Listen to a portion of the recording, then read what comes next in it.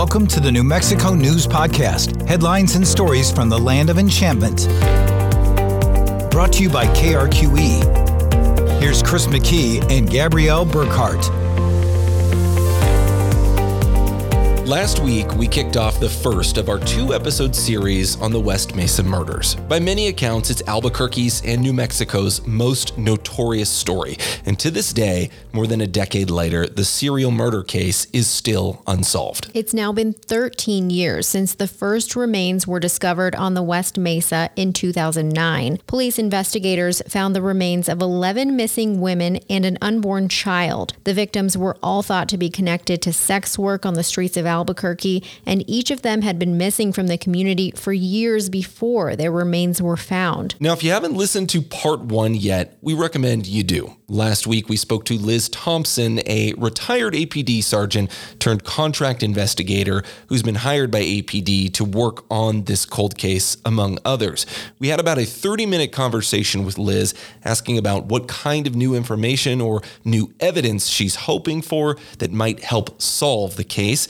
We also asked her about some of the big names that have been tied to the case over the last few years. With that conversation in mind, it's important to note that Liz isn't the only person who's worked on this case over the years, and she has her own approach. Notably, in the past, interviews we've done with APD investigators, they've spoken a little bit more candidly about specific persons of interest in this case, particularly when speaking about two people, Lorenzo Montoya and Joseph Blea, whose names have been widely reported in the media as having a possible connection to this case. What we have learned is that it creates this feeling or understanding in the public that those are the two suspects and that they must be the suspects because we named them. Well, we know now the effect that has had is that people will actually even not call in a tip because it isn't related to one of those two suspects. So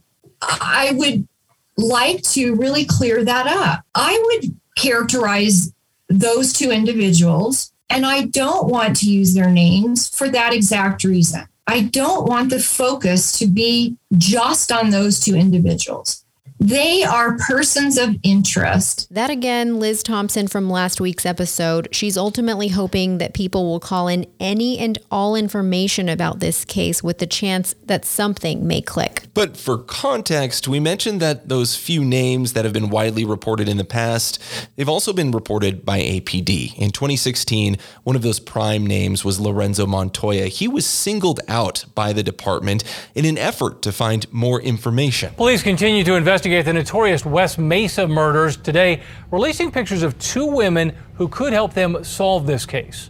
We try to keep things really tight-lipped, try to preserve the integrity of the investigation as much as possible, and it's just not leading us anywhere. So let's release some things and see if we can't generate the waters flowing again. That was now former APD spokesman Tanner Touche in October 2016 as APD released photos of women featured in homemade sex tapes recorded by Lorenzo Montoya. Montoya was killed in a shootout in December 2006. That happened after Montoya had killed a sex worker, Sharika Hill, inside his home. Hill's boyfriend shot Montoya.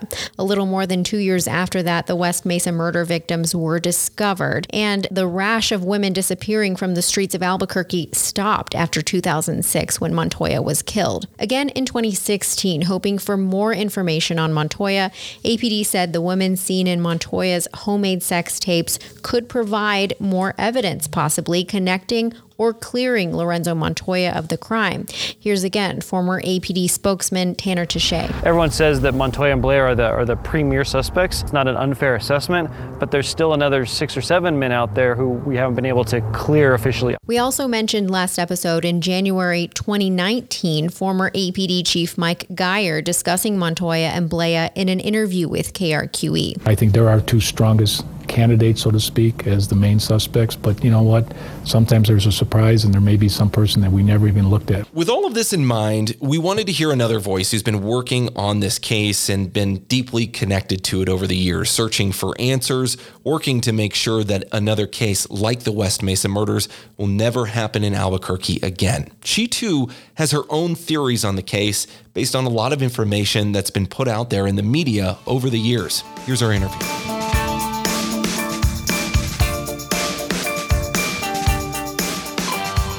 Today, we're talking to someone who's been central to carrying the story of the West Mesa murders forward. Christine Barber is executive director of Street Safe New Mexico, a self-described guerrilla nonprofit advocating for women living on the street who are dealing with homelessness, addiction, and women who are involved in sex work. Christine, thanks for being here. Thank you so much for having me. I understand you started Street Safe New Mexico after news of the West Mesa murders emerged. Can you explain why you started Street Safe and what is it that you do? I am the co-founder of it. And so the other co-founder is Cynthia Jaramillo V. Hill, who was on the street in the 90s doing dates. And that's what you call the sale of sex on the street here in Albuquerque, is you're doing dates.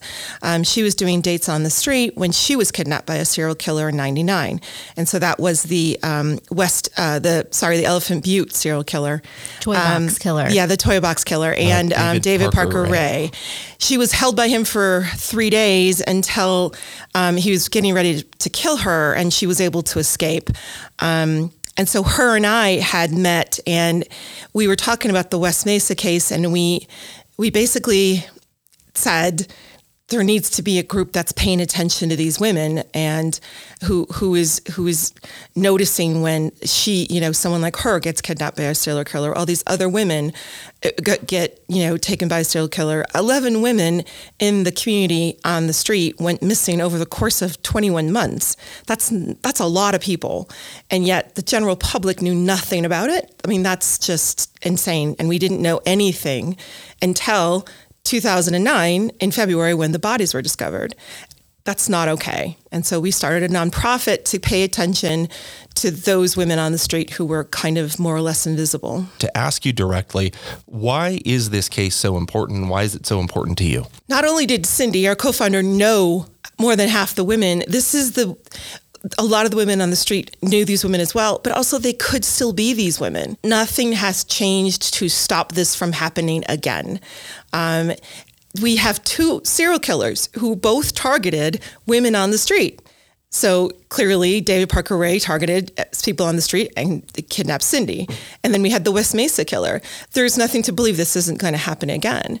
And so until we as a community, until Albuquerque, until New Mexico reckons with that and reckons with the past of seeing these women as less than or other than and invisible, we're going to continue to have this.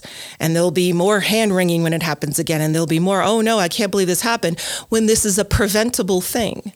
And so it is heartbreaking to me to consider that all the women that we know on the street now, that any of them could fall victim to a serial killer. They die frequently, but to know that we hadn't done everything we could to stop it would be definitely very difficult for us. The victims in this case were all so young, women mostly in their mid-20s. The youngest victim, only 15 years old. Police investigators have described them as a, quote, vulnerable population, involved in sex work. Police, by their own admission, have been criticized in the past as not caring enough about this case.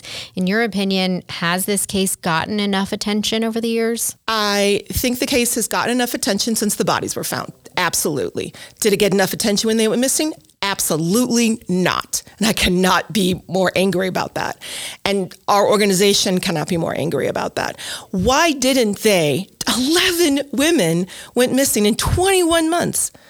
Everybody on the street knew this. Cindy knows people on the street who were saying women are going missing. Please be careful. Police warned her at the time women are going missing. This is a known thing.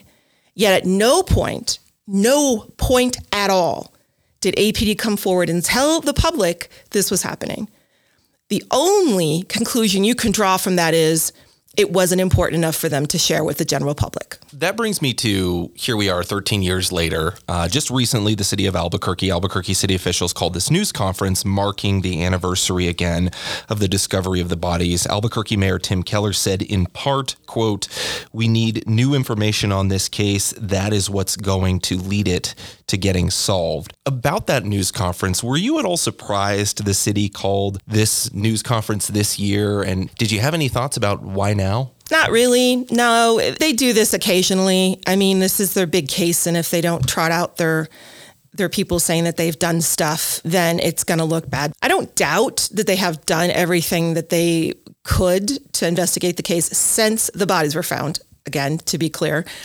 But there wouldn't be somebody working on this 24/7 because how many homicides did we have last year? 117 or something like that? Yeah, I think it was 117 people. And so you're going to be spending your time working on those homicides instead of a case that is this old. And that is completely understandable from a staffing perspective. There doesn't need to be the pretense here that they're actively still investigating this. What they're waiting for is a tip to come through that'll, eureka moment kind of thing. But they're not, that's not investigating, that's hopefulness. So does that feel genuine to you in a sense that people want to solve this thing? Because again, going back to even what was said during this news conference, I think police acknowledged, but also said it couldn't be further from the truth, the idea that police didn't care about getting this solved. So seeing a news conference and it being now, getting this information out, do you genuinely think that there is a push here maybe that hasn't been here in years past? No, I don't think this is a new anything. This was just the status quo. But again, I do believe their status quo is they do want to get it solved. I don't doubt that. It is for a lot of different reasons. I don't doubt they want to get it solved. It's just nothing actually has changed. There is something to be said for sharing of information. Other serial killing cases that involved women on the street who were selling sex, they decided to share all of the information. Because as we see time and time again on the news, there are sleuths out there who will try to help figure these things out. And so sharing of information instead of holding onto it so tightly that it's strangling APD, how is that helpful? It's been 13 years since the bodies were discovered. It's been longer than that since they went missing. Just share the information that you have to say, this is what we've got. Why don't we become a team on this? Instead of saying, we're going to solve this, we're going to do this, instead say, you know what?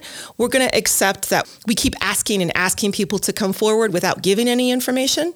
Instead, give some information. New strategy a decade later, Exactly. maybe. Let's do something. Okay. If that had been what this press conference was about, that would have been so awesome. Because instead, those of us who know about the case are left doing all of our own kind of guesswork and all of our own investigations and things like that, when we really could be trying to be more helpful in situations like this. There have been two prominent names mentioned in the case as potential suspects, those being Joseph Blea and Lorenzo Montoya. In 2018, KRQE interviewed at the time the city's new police chief, Mike Geyer, who helped investigate the case. He described Blea and Montoya as, quote, two of the strongest candidates, so to speak, as the main suspects, but without formally calling them suspects. So at this latest news conference, the city's newer contract investigator on the case, a former homicide sergeant Liz Thompson, said there are more than two suspects. I know you have your own theory on the suspect, but does it bother you that, again, kind of what you were mentioning, that police have been very reserved about suspects or the case at large over the years? I understand why they're being reserved about suspects. That makes some sense, especially if the suspects are still alive. Because they're going to face a whole host of legal issues if they just start randomly naming people. So as far as all these other suspects, it's fine. I think that if they can't prove their case against their strongest suspects, it makes sense to look at other possibilities. But the truth is it's going to end up being Lorenzo Montoya. It just is. There are a lot of reasons it's going to end up being him. And if it isn't him, then he is the best red herring you have ever seen in your life. But it's probably going to be him. It's just that they need new evidence to prove it's him. The new evidence they could get to prove it's him is to find the remaining 6 to 8 women who are still missing and were presumed victims of the West Mesa serial killer, who they never talk about.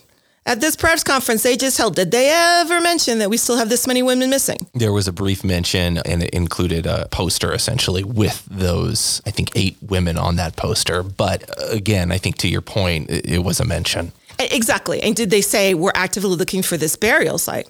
Because keep in mind, you mentioned at the top of the broadcast how it was the largest area largest search area. But this is still just the size of a CVS for 11 bodies. The bodies were buried in that small of an area. They weren't scattered all over the desert. People want to call him the bone collector, which is the dumbest name. No bones were collected or anything like that. That is just dumb. What they should call him is the gardener, because he went back to this spot over and over and over and buried them all near each other in this area that really isn't that large, but the fact that you have 11 bodies there. It's reasonable to assume that then he moved sites and he buried the next 6 to 8 victims in a similar place. It would be less likely he would change completely to burying them in completely random areas. There is another site out there like this. It's just got to be found. And that's what the police really should be asking help for. But the problem is if somebody finds that site and then starts to excavate it without telling the police, then you have problems. Police and city officials again said they need more information to solve this case. In your opinion, what do you think is going to help solve this case? What's going to solve this case is finding the other 6 to 8 bodies. That is what needs to be happening. We were told that in order to go search for bodies, it would cost hundreds of thousands of dollars. And so that was just not a cost-effective approach to trying to solve the case. Everyone knows the bodies are out there. Once you find the other victims, if you find them and they are in the same configuration and they use they're in an arroyo. The killer's built a road of his own from the main road to them. That's, a certain amount of feet. They find the site. They then can say these 2 sites are then connected. And then also when they uncover those bodies, they will probably not have been already bulldozed, as was the case for the first site, which had already been bulldozed and flattened 100 times over by earth-moving equipment. If you look at the autopsy information and the reports, they say clearly on there, this body was disturbed and there's a lot of broken bones and bones are scattered because the earth-moving equipment had gotten to them. So if they can find all of the women already in this site buried, and they can dig them up as you're supposed to, as the investigators that they are, then I think they would have information that they need. Why are you convinced it was Lorenzo Montoya? For a fair number of reasons. Lorenzo Montoya was arrested 3 times for patronizing a prostitute or solicitation. When he was killed on December 16th, 2006, he had just gone and paid $300 to have Sharika Hill come do a dance for him. This is no offense to Sharika Hill's family, who our group knows and all that. That's kind of code for she's probably coming to do a date. But unbeknownst to Lorenzo Montoya, Sharika Hill was followed by her boyfriend at the time to Lorenzo Montoya's trailer. When the boyfriend didn't see Sharika Hill come out after the agreed amount of time, he went in to find her. He found Lorenzo Montoya coming out with a comforter, and Lorenzo Montoya reportedly dumped the comforter down, and her body rolled out. A gunfight ensued between the boyfriend and Lorenzo Montoya was killed. Sharika Hill was wrapped in a comforter. That day of the killing, he had gone to buy brand new comforters. So he knew ahead of time, hours before he killed her, that he was going to kill her and wrap her in a comforter. Also, if you looked at the way she was tied up in this very intricate duct tape method that you could not have just come upon, sort of. It was something that definitely was something that would have been a practiced kind of thing. In his driveway, you can see the burial site from his house. Now, all of that is very circumstantial. None of that is definitive. And we'll be clear, we know you're not an investigator in this case. Not even slightly. Right. Just be very clear about that. Right.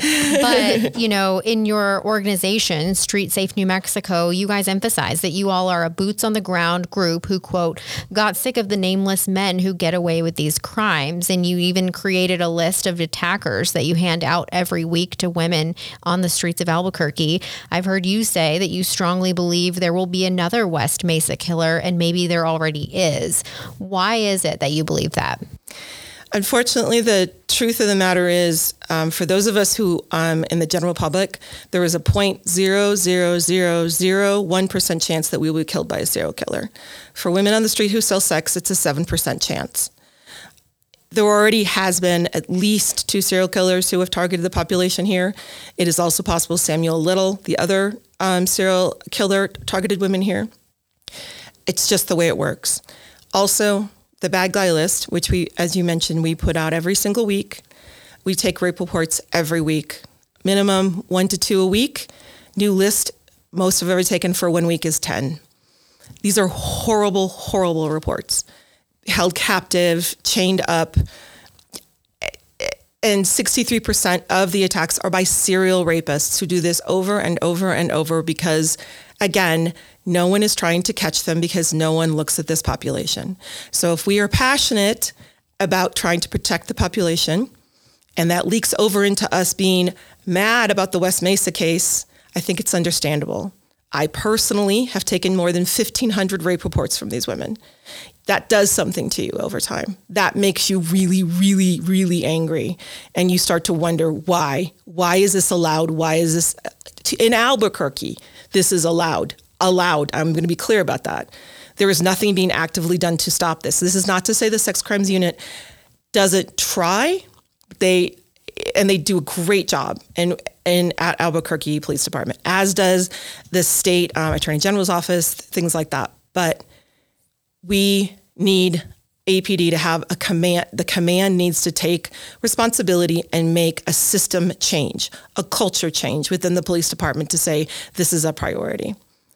Until that happens, we have a lot of anger, and we are going to put our anger into investigating various things and putting out our bad guy list and looking into the West Mesa killer and finding the additional burial site if we have to. For someone maybe who's not super familiar and have that personal, conversation with some of these women on the street, you've mentioned a lot in this discussion that just the general public doesn't care a lot about this population. But if you can, I guess, put in your own words, why should they? Why should the general public pay more attention to this particular population? Some people might say or think, well, they've chosen their line of work. They choose to have this lifestyle, and I don't choose that. Therefore, I don't think I am vulnerable, to something like a serial killer.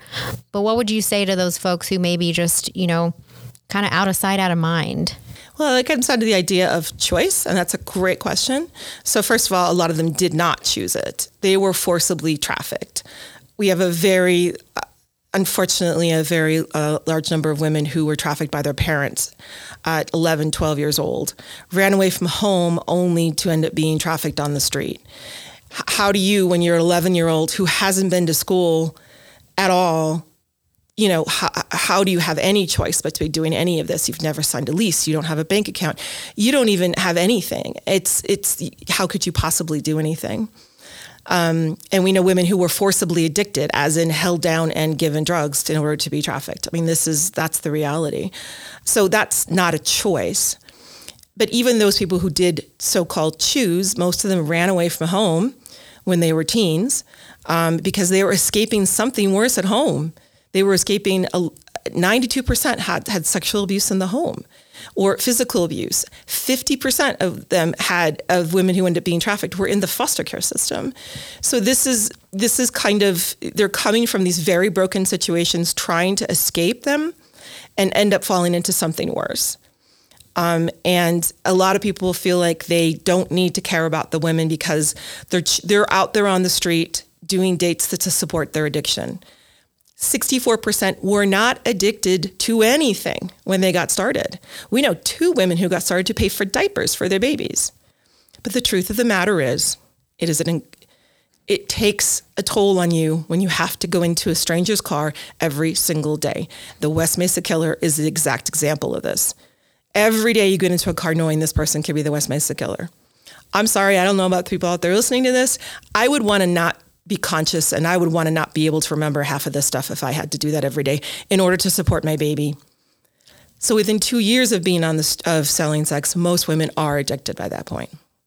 But even if they were addicted when they got started, that still doesn't mean we don't need to care about them. The addiction comes from something. It comes from brokenness, or it comes from a needing to escape. So just having some compassion and understanding.